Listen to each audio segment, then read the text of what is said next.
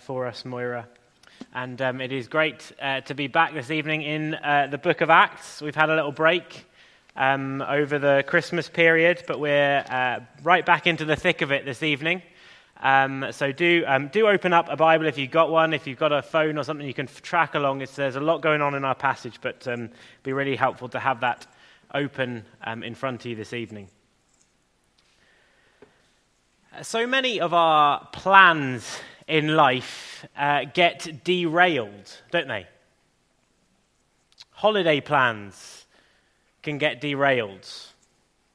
Job advancement or promotion plans, well, they can get derailed in all kinds of ways. Even just our small day-to-day lives, well, the daily plans that we make, they can get derailed, can't they? Just on Thursday there, I'd set some time aside in the day with this grand plan of putting together our 2-year-old daughter Naomi's new playhouse bunk bed. And I spent ages unwrapping all of the bubble wrap. I've never seen so much in my life. I took a good look at the instructions ahead of time, as I'd been told to do. Opened up the package, tried to get going, and it had been sent with the wrong set of screws.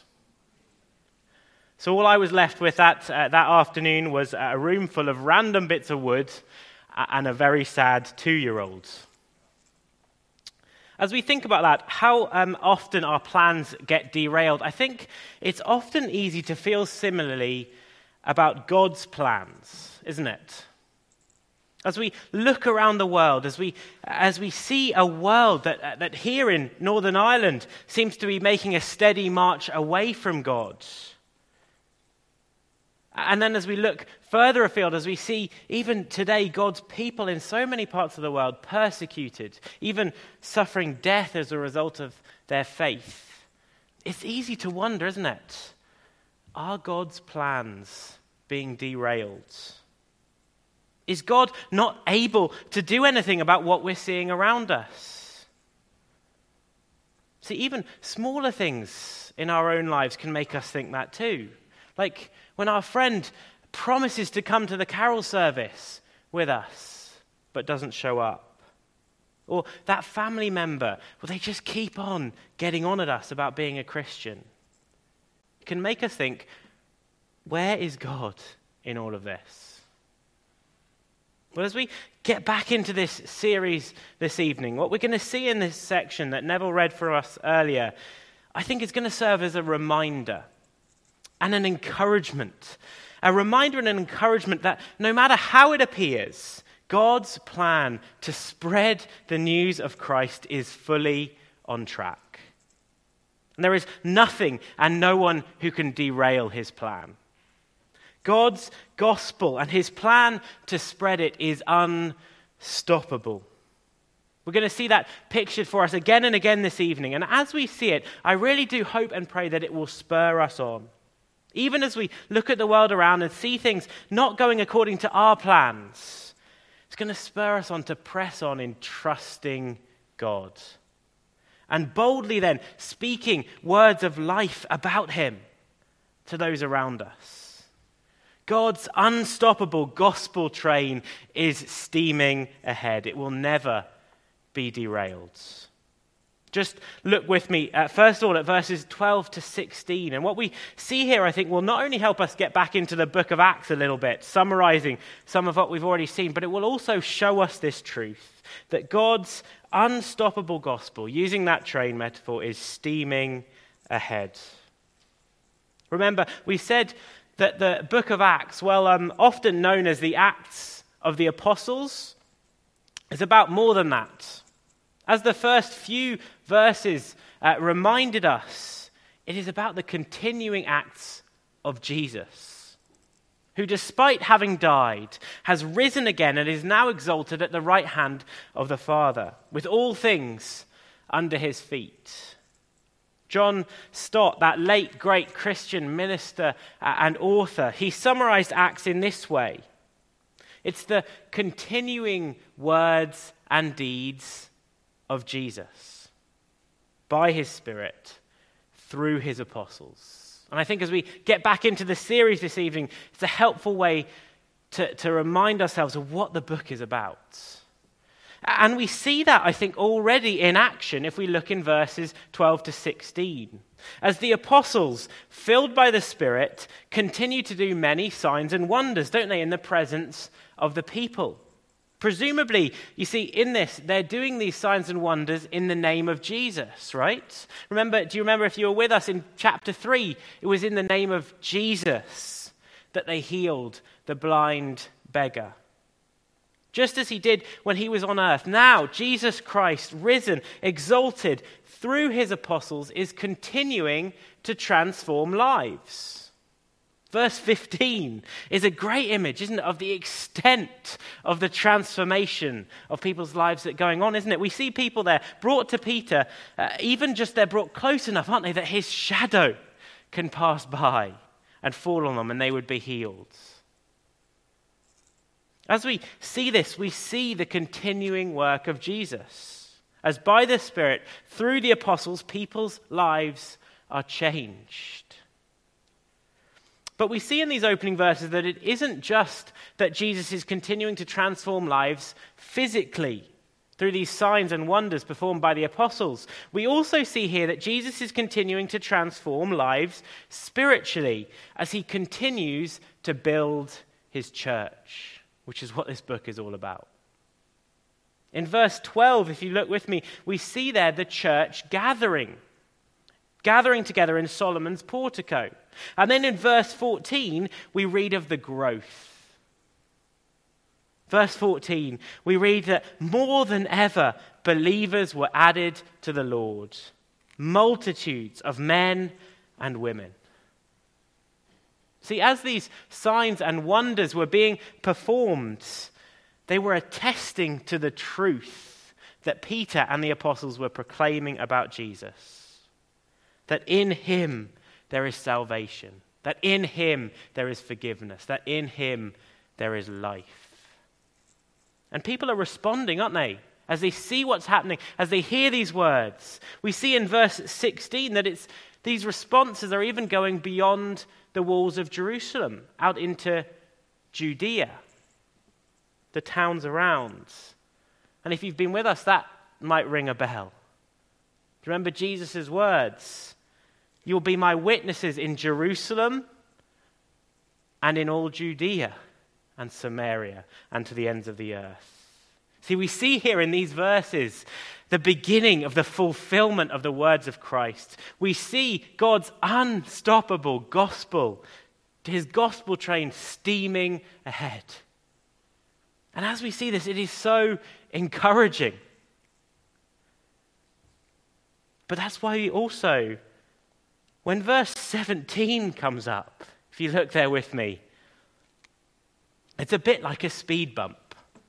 You know, one of those speed bumps that you don't see until it's too late. You're flying along and then wham, you crunch into the speed bump, the suspension creaks, and you're left reeling, aren't you? Where did that come from? See, all seemed to be going so well, didn't it, in that little section at the start. But suddenly in verse 17, we read, don't we, that the high priest rises up, and all who are with him, and they're filled with jealousy. They arrest the apostles and they put them in public prison. All of a sudden, God's gospel train that seemed to be steaming ahead nicely through Jerusalem, even now into Judea as well, well, it looks like it might be derailed. The apostles, those preaching and teaching the people about Christ, doing these signs and wonders, they find themselves in prison.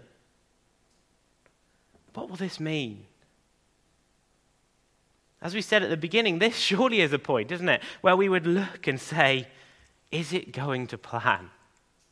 Are God's plans being derailed? Is the apostles' ministry over?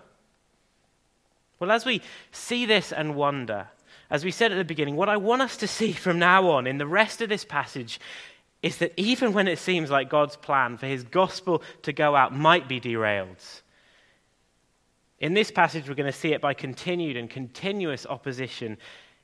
God's unstoppable gospel will steam ahead. It will make progress because nothing and no one can stop it. Jesus will build his church. We're going to see this repeated pattern 3 times from here on out. Opposition comes, seemingly derailing God's plan, only for God's gospel to continue going out. Let's see this first then from that verse 17 that we just read through to verse 24. Is God's gospel derailed? Take 1. Certainly it isn't looking good, is it? If you look with me at this situation at the end of verse 18. The apostles, God's chosen and appointed ones to bear witness to the ends of the earth of the gospel of Jesus Christ, they're arrested. They're put in a public prison. All because the high priest and those around them from the party of the Sadducees have become increasingly jealous. See, where people before would have held them in high esteem, we read in verse 13 that the people now hold the apostles in high esteem. There's a rival. This jealousy creeps in, doesn't it? So dangerous. So the high priest decides he wants to put a stop to all that's going on. And here in verse 18, we see the first step in that. As the high priest publicly asserts seemingly his authority over these apostles, openly putting them in jail for all to see so that they can no longer walk the streets, no longer speak to people about Jesus. So is this the end? Has the powerful high priest found a way to derail God's plan? Well, if you look with me at verse 19, not at all. The gospel hasn't stopped. It isn't stopped because the imprisonment of the apostles isn't a problem for God. God can overcome that. In fact, he will use it as he always planned to. Read with me in verse 19. But during the night, an angel of the Lord opened the prison doors and brought them out. A powerful high priest who's jealous. And some locked prison doors, well, they would be a pretty big obstacle for most, wouldn't they? But not for God. We aren't told exactly here how the angel opens the door. Maybe he just found a spare set of keys lying around. We don't know. But in some ways, doesn't that add to the comparison that's going on here? See, for God, if it's his will to get someone out of prison, it is as simple as this. Send an angel and open the doors. If you jump with me then to the second half of verse 21 onwards, I think Luke drives home this comparison for us between God's authority and power and that of the high priest and the council. In verse 21, the high priest comes out, doesn't he? Along with the rest of the council. And they, with their assumed authority, they send for the apostles. And you can imagine them there, can't you? All these important Jewish leaders just waiting. But then the scene flips over in verse 22 to the officers. They're sent to bring the apostles, and as they come to the prison, they can't find them.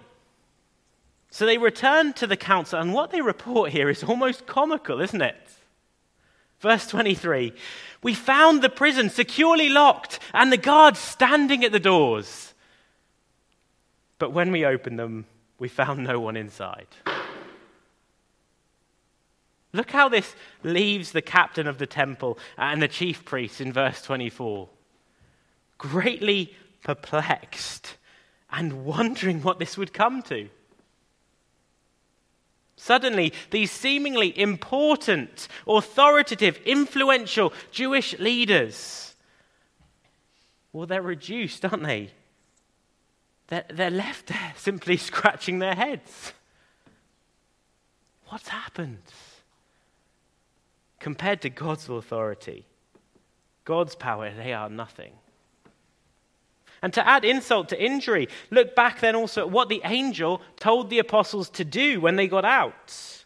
In verse 20, to go and stand in the temple and speak to all the people all the words of this life, which is exactly what they then go and do, isn't it? They enter the temple at daybreak and they begin to teach. Reversing the public imprisonment that the apostles had faced earlier, now we see them back out again, publicly proclaiming Christ. Presumably putting egg on the face of that high priest, who so many people would have known the night before he'd imprisoned, and yet here they are back out again, doing the very thing that had put them in prison in the first place. See, at first glance, at the end of verse 18, it seemed that God's gospel train had been derailed. But instead, by the end of verse 21, we see that it is continuing to steam ahead. Now, what can we learn from this part of this account then? Again, I think the main point is clear. God's unstoppable gospel is making progress. It will make progress. In fact, if you glance on with me to verse 28, we see the extent of the progress already made. The high priest there admits in verse 28 that Jerusalem has been filled with the apostles' teaching about Jesus. And as we see that this evening, I think we should be encouraged. Even as we do look at the world around us and see things happening that at first glance, they seem to be derailing the gospel, the spread of it. We need to know this. Nothing that is happening in the world around us is outside of God's power and God's plan.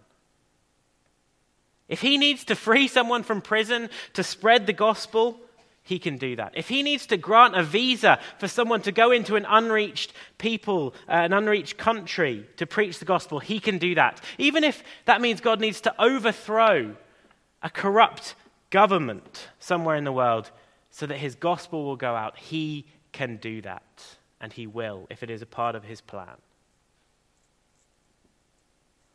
That should encourage us this evening. This is who our God is. But as we say that, well, in this instance, the apostles are freed by God. We do, I think, also need to recognize at this point that that won't always be the case. In fact, almost all of these apostles, according to church history, at various later dates, will be killed. They won't be released. They'll die for the sake of Christ, for the sake of the gospel. God doesn't always rescue in this way, rescue his people from imprisonment and death. But we can trust that if it is according to his plan to take the gospel out, he will rescue. I mentioned Elisabeth Elliot last Sunday morning, if you were with us. And as we look at this passage, I can't help but think of her husband, Jim Elliot. Jim Elliot and his fellow missionaries who were killed when trying to reach the Auca Indians of Ecuador.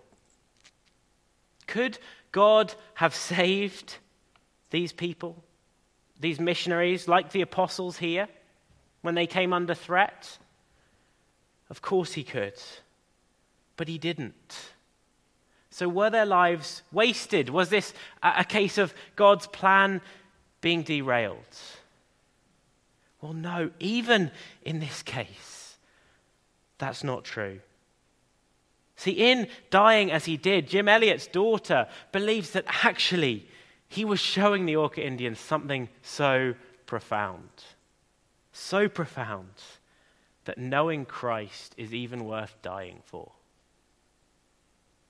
And there have been so many people from those peoples who have since come to know Christ for themselves because of that witness and ongoing witnesses from Elisabeth Elliot and others around too. And of course, as we think of Jim Elliot's story, hasn't that encouraged so many people right around the world to go on themselves, proclaiming Christ? Even as we see the apostles freed in this account, we need to know that God's plan doesn't always work out exactly how we would expect, but work out it will. We can be absolutely 100% sure of that. As we pick up then in verses 25 and onwards, we continue to see this, don't we? As we see the plan unfold, but not as we might expect. We see these freed apostles, well, they don't get too long, do they, to teach in the temple. God's word has gone out, but suddenly we see that they're brought back into custody. And this time now they face the full force of the Jewish council, the Sanhedrin, and the high priest's questioning. So is God's gospel derailed? Well, here's take 2 in this passage from verses 25 to 32. See, not only are the apostles brought back in from the temple courts, no longer able to preach and teach, but we see in verse 28, don't we, another attempt to intimidate them, to get them to stop preaching. Look with me at what the high priest says in verse 28. We strictly charged you not to teach in this name. Yet here you have filled Jerusalem with your teaching, and you intend to bring this man's blood upon us. These are intimidating words. And the setting for these words is intimidating too, as the apostles would likely here have been faced with a full semicircle in front of them of the religious elite of the time, the most important people in the Jewish religion. And the message is clear, isn't it? We've warned you once already not to teach in this name, the name of Jesus, and yet that's what you've been doing. Well, we are here today to once and for all put a stop to that. So how will the apostles respond? Will they buckle under this kind of intimidation, this kind of threat, knowing they could even die if they end up speaking or can end up continuing to speak the words of life? Is God's gospel train finally going to be stopped here then? Well, not at all. God's gospel is not stopped by these words, this intimidating setting. Instead, God answers the prayers of the apostles themselves, the prayers that they'd prayed earlier in chapter 4, and he grants them boldness. Here's what the apostles prayed back in Acts chapter 4, and we can see them fulfilled here as God answers it. They said this, "Now, Lord, look upon their threats and grant to your servants to continue to speak your word with all boldness." That's what they asked for then and what they continue to receive now. As Peter and the apostles answer the high priest by once again speaking the name of Jesus. Speaking that name that the Jewish leaders seem so reluctant to even say out loud for themselves. Look how they answer in verse 29. And here we see that even in this setting, God's gospel steams ahead as the apostles preach it. Verse 29, Peter and the apostles answered, "We must obey God rather than men. The God of our fathers raised Jesus, whom you killed by hanging him on a tree. God exalted him at his right hand as leader and savior to give repentance to Israel and forgiveness of sins. And we are witnesses of these things. And so is the Holy Spirit, whom God has given to those who obey him." Even here, in the most intimidating, hostile setting, can we not see the gospel of Jesus is going out? It is being proclaimed. As Peter and the apostles again not only stand their ground in doing what they know to be right in the sight of God, not of man, but then they go on and speak about Jesus, don't they? We see in these verses the faithful gospel presentation that I think we're beginning to get used to seeing in the book of Acts. We've already seen Peter many times preaching like this. Look with me. We see the death of Jesus talked about. We see that death was not the end, that God raised Jesus from the dead, and we see the ascension. We see the glorious ascension of Jesus as leader and savior, offering forgiveness to all who now will come to him. And of course, we see that in all of this, the apostles, filled with the Holy Spirit, who testifies with them, they are witnesses. They're witnesses to all of these things. They have seen these things with their own eyes. That is the gospel. And as Peter and the apostles say all of this, they're proclaiming the gospel, aren't they? Just as they've been commanded to do, and they are speaking these words to these Jewish leaders, and they come even here as an opportunity for these leaders, an opportunity for them Yes, they did condemn Jesus to death. But look at those incredible words at the end of verse 32. Right now, that same Jesus is leader and savior in heaven, giving repentance to Israel and forgiveness for sins. Even forgiveness for these religious leaders, some of whom personally condemned Jesus to death. That's the gospel. We all, in our own way, by our sin, by each of our desire to live as ourselves as ruler of our own lives, we, in some ways, condemned Jesus to death too. But as we did that, God was actually making a way for us to find forgiveness, to find life. In Christ's death, his resurrection, and his ascension, today we can all find forgiveness and life. Life to the full now, eternal life to come. And as Peter and the apostles said these words, this is what they were holding out to these Jewish leaders, holding this out. And it's what's being held out to each of us this evening too. For us this evening, if we will repent of our sin and come to Christ, we can lay all of our sin and shame at his feet and know that he died for all of it. He paid the debt for our sin. And as we think about that, it's no wonder, is it, that the gospel has continued to go out to the ends of the earth. Because where else are you going to find hope like that? Where else are you going to find words of life like this? Words of forgiveness. If you are trusting in Jesus this evening, you are forgiven. The slate wiped clean. You are robed in Christ's righteousness. That is who you are. That is the gospel that is going out from here. If you're a Christian, rest in that. Rejoice in that again this evening. Our God is so gracious, so good. And this is the news we want to spread. And this is the news that is spreading and has been spreading over the last 2,000 years. That's the gospel. But of course, we see in this passage that the Jewish leaders don't respond too well to these words. With the blood of Jesus laid at their feet again, and with the apostles showing no signs of stopping talking about Jesus, here they are going on about him again. We read in verse 33, don't we, that their opposition ramps up. Here they become enraged and even want to kill the apostles. As we read this, we continue on then afterwards. I want us to see now a third and final time that it seems here in this passage that God's gospel might be derailed. Will God's gospel be derailed? Take 3. At this point, it certainly seems like the apostles being killed would be a pretty significant derailment, wouldn't it?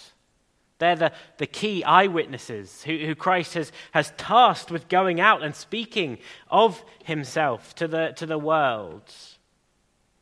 But again in this passage, we see here, but in a different way than we have up to this point, that God's work to ensure his gospel goes out is not stopped. As he now protects the apostles via an unlikely source. A highly regarded Pharisee named Gamaliel. Just as it seemed there earlier that the apostles are going to be condemned to death by the Jewish council, just as Jesus had been by the same people earlier, a few months earlier, in steps Gamaliel, doesn't he? Here he is. But he's an unbeliever. He's not a Christian. But he steps in, doesn't he? For some kind of political reason, most likely, maybe for a self-preserving reason, right? Remember, we read earlier about how highly esteemed the apostles were. They were pretty popular. He steps in and he presents this argument that will end up not seeing the apostles condemned, but instead beaten and sent back on their way. Now, we don't have time this evening to go into the ins and outs of Gamaliel's argument. It's a fascinating one. I'd love to talk with anybody who wants to talk about it later. But his basic argument in verses 35 to 38 is this. people like this Jesus and like his followers, well, they've been before. This isn't new. He mentions a name named Theudas and a man Judas. Both of these men, well, they rose up. But because these uprisings were from man, not God, Gamaliel argues, well, they failed. Both Theudas and Judas, they were killed, and their followers eventually scattered. It came to nothing. So, Gamaliel argues, will happen in the case of the apostles here. That's what will happen if what they're saying and doing is from man. So it's okay, he says. It's okay to leave them alone. Leave them to go free. If it's from man, it will amount to nothing. And then Gamaliel concludes, doesn't he, with these incredibly striking words. Verse 39. He says, "But if it is of God, you will not be able to overthrow them." If it is of God, you will not be able to overthrow them. Now, well, there's many reasons I think that Gamaliel's argument is flawed, certainly not one that you would lean in on necessarily as a day-to-day living as a Christian today. In verse 39, I think he has stumbled upon something that is like a little golden nugget of truth that shines out in this passage. If it is of God, you will not be able to overthrow them. Isn't that what we've been saying all the way through this passage up to this point? We know if it is God's will for his gospel to go out to the ends of the earth, there is nothing that anybody can do to stop it. Nothing can overthrow it. Maybe in human terms and from a human perspective, people might be able to reroute the tracks from what we would see to be the straight line for the gospel to go out to the ends of the earth. But those rerouted tracks are actually the exact tracks that God himself laid. As Christians, we can be sure of this. God, right now, as he always has been, is growing his kingdom. Nothing can overthrow God's plans. His unstoppable gospel is going out. Just think, even today, 2,000 years on, how that has proven to be the case as the gospel has spread. Even despite continuous, regular opposition in the early days from Roman emperors right the way through to today. But even in the midst of that, the gospel has steadily been advancing. Even reaching people like those Auca Indians that we were talking about earlier, reaching those in the remotest corners of the earth. Nothing can overthrow God's plan. This plan for God by his people to take the gospel out, to spread forgiveness, to speak of forgiveness, life and hope to all nations, it doesn't fail, does it? Because it is of God. And it still continues to be his plan. Just look at how our passage for this evening ends. The council, for whatever reason, I don't know, take Gamaliel's advice here. He's highly regarded, I guess, and they let the apostles go. They instead beat them, which likely would have been a severe beating of 39 lashes across the back. And is that enough to stop the gospel going out? Another beating, another thing to derail God's gospel? Well, you've probably guessed it by now. It's not. Verses 41 and 42, we read, "Then they left," that's the apostles, "left the presence of the council, rejoicing that they were counted worthy to suffer dishonor for the name. And every day in the temple and from house to house, they did not cease teaching and preaching that the Christ is Jesus." God's gospel is full steam ahead. As before, God grants the apostles boldness. They go out publicly, privately, preaching the gospel of Jesus Christ. His unstoppable gospel is full steam ahead. As we draw towards a close then this evening, I want us to to leave us with two challenges and one overall encouragement from all the twists and turns that we've seen here. First off, a challenge from the apostles' example in this passage. We haven't spoken too much of them this evening. We've been looking at that bigger picture, but their example in all of this is pretty powerful, isn't it? And one for us to look to imitate in our own lives. Time and time again, even when they know it will likely bring trouble on themselves, they go on, don't they? Faithfully witnessing to Christ, speaking of him wherever they go. Even after they've just been imprisoned for speaking about Jesus, they hear the angel's instructions and they go back out and do exactly the same thing. Now, for us today, most of us aren't facing this kind of level of threat for speaking about Jesus, but shouldn't that give us all the more reason to be ready to go out there and do it? Asking for God's help, asking for boldness to overcome our weakness, to speak these words of life and hope. Of course, we should look to do this wisely, we're not here this evening and we're not to go out of here looking to stir up trouble unnecessarily. But we do also need to be clear. This evening, we have inherited that same commission, first given to the apostles, to make disciples of all nations and to go into Jerusalem, Judea, and the ends of the earth to witness for Christ. Maybe a good first step in doing that for us this evening is to get praying. Praying for boldness, like these apostles, as we think back to what they were willing to suffer. And then also, I think, pray specifically. This evening, can you think of one or two people who don't know Christ that you could pray for every single day this year? You could pray for them every day and pray for God to open doors to speak to them. It'd be so encouraging if we went away from here, each of us doing that, if we came back in a year's time and just heard the answers to those prayers. Imagine that. People all around this room share how God has opened the door for his gospel to go out, as we know it will. Of course, one problem in all of this is we don't know how people will respond, do we, when we speak of Jesus? But in that way, the disciples' example in verse 41 also leaves us with another second challenge, doesn't it?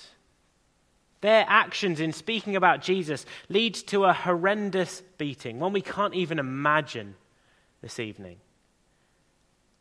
But we read in verse 41, don't we, that they leave rejoicing that they were counted worthy to suffer dishonor for the name of Jesus. Maybe we will be mocked. Maybe we'll be sneered at. Maybe we'll be cut off from some people. Maybe we'll even be threatened if we speak of Jesus. But here's the thing. Jesus' name is worth it. It is worth speaking of. And even if we do suffer, what are we suffering compared to what our suffering Savior went through for us?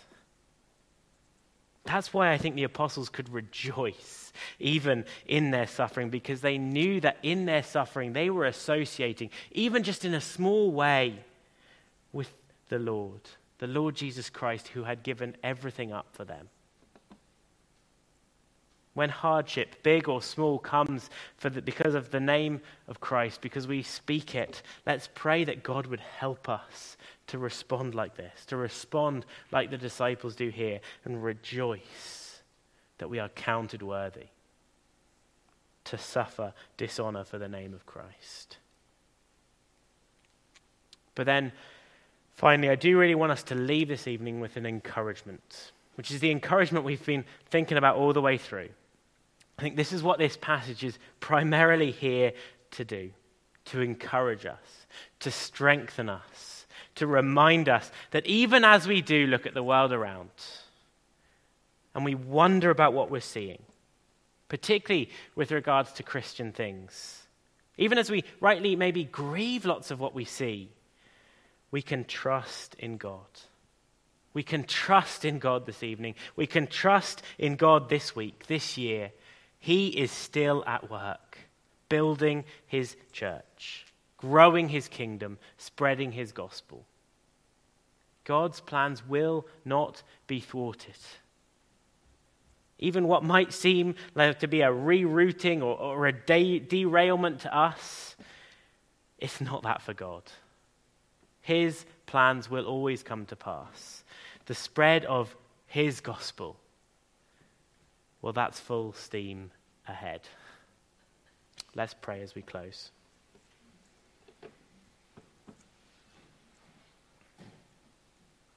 Heavenly Father, we thank you so much for this passage that we've been able to look at together this evening from your word. Lord, we thank you so much for how it shows us that things that would seem to be just too big for us to overcome, well, they are not that for you.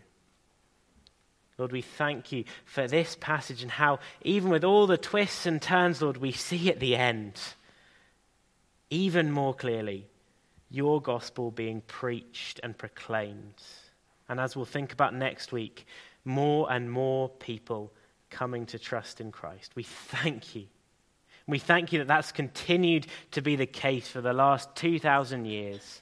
Lord, that as your gospel has gone out, that gospel of hope, of life, of forgiveness, so many people, countless people have responded to it.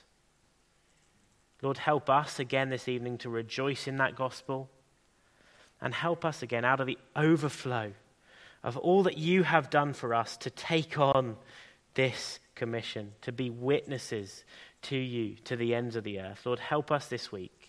Help us to be faithful in praying for those who you've put around us.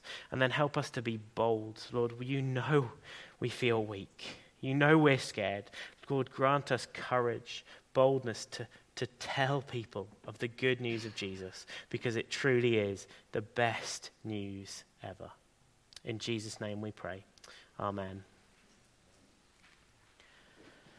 Well, we're going to close by singing together, "Let Your Kingdom Come," as we ask for God to continue the spread of his gospel, the continuation of his saving, sovereign work right across the world, and then ask that God would use us, even in our weakness, to do that. So let's stand as we respond and sing this together.